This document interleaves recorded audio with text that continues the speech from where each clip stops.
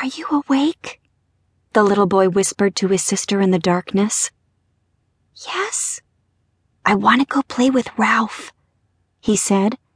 She rubbed her eyes and sat up. Me too, but Mommy doesn't like it when we get out of bed. We'll be quiet. Come on.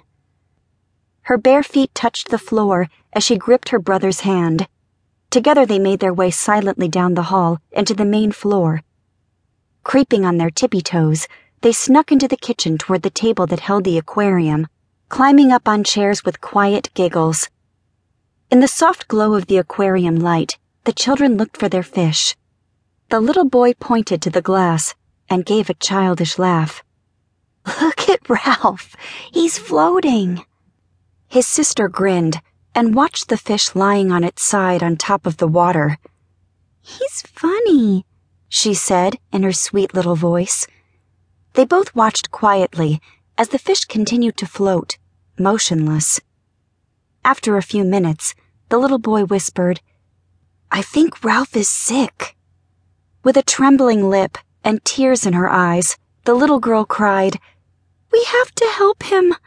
Maybe Mommy can give him some of that yucky medicine she gives us when our tummies hurt. The boy bit his lip, much like his mother.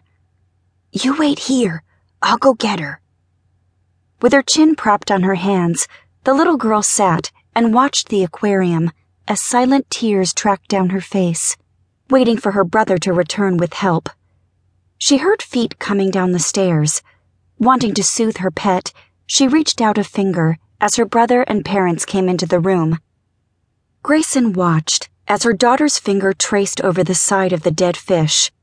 Her heart leapt into her throat when its gills fluttered before it flipped upright and began swimming about. The little girl laughed and clapped her hands in delight, unaware that her parents had locked terrified eyes on each other. Theron nodded at his wife before bolting out of the room and up the stairs. Grayson knelt down beside her daughter. Did you see that, Mommy? Ralph was sick, but he's all better now. She pulled her into her arms, trying to calm the tremors coursing through her own body. Yes, baby, I saw it.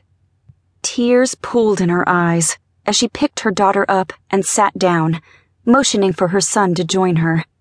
He climbed into her lap, and she held both of her children tightly as the tears flowed. Don't cry, Mommy, her son whispered. Ralph isn't sick anymore. I know, my sweet boy, she sniffed. I know. I need you to both listen very carefully.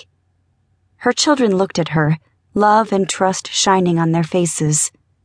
Daddy and I love you very much. Promise me that you will always remember how much we love you, no matter what happens. I promise, her son answered, squeezing her tight.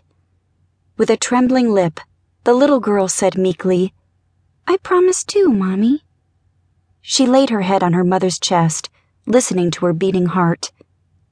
As her husband entered the room, Grayson said to the children, It's time to go back to bed now. Ralph is just fine. You can see him in the morning. Theron reached down and took his son in his arms and carried him up the stairs, Grayson following behind with their daughter. They tucked the children in and kissed them both good night before making their way back to their own bedroom. Once the door was securely shut, she collapsed to the floor, her body jerking with racking sobs. Theron engulfed her in his arms and held her, fighting to keep his own tears at bay. They sat, entwined for what seemed like an eternity, before she whispered, How? I don't know, baby. She's too young. Maybe the fish wasn't dead, he suggested hopefully. We both saw it. It was dead until her finger touched it. I don't know if I could do this.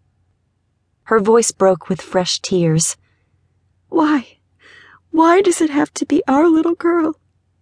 Shh, he soothed as he ran a hand down her hair.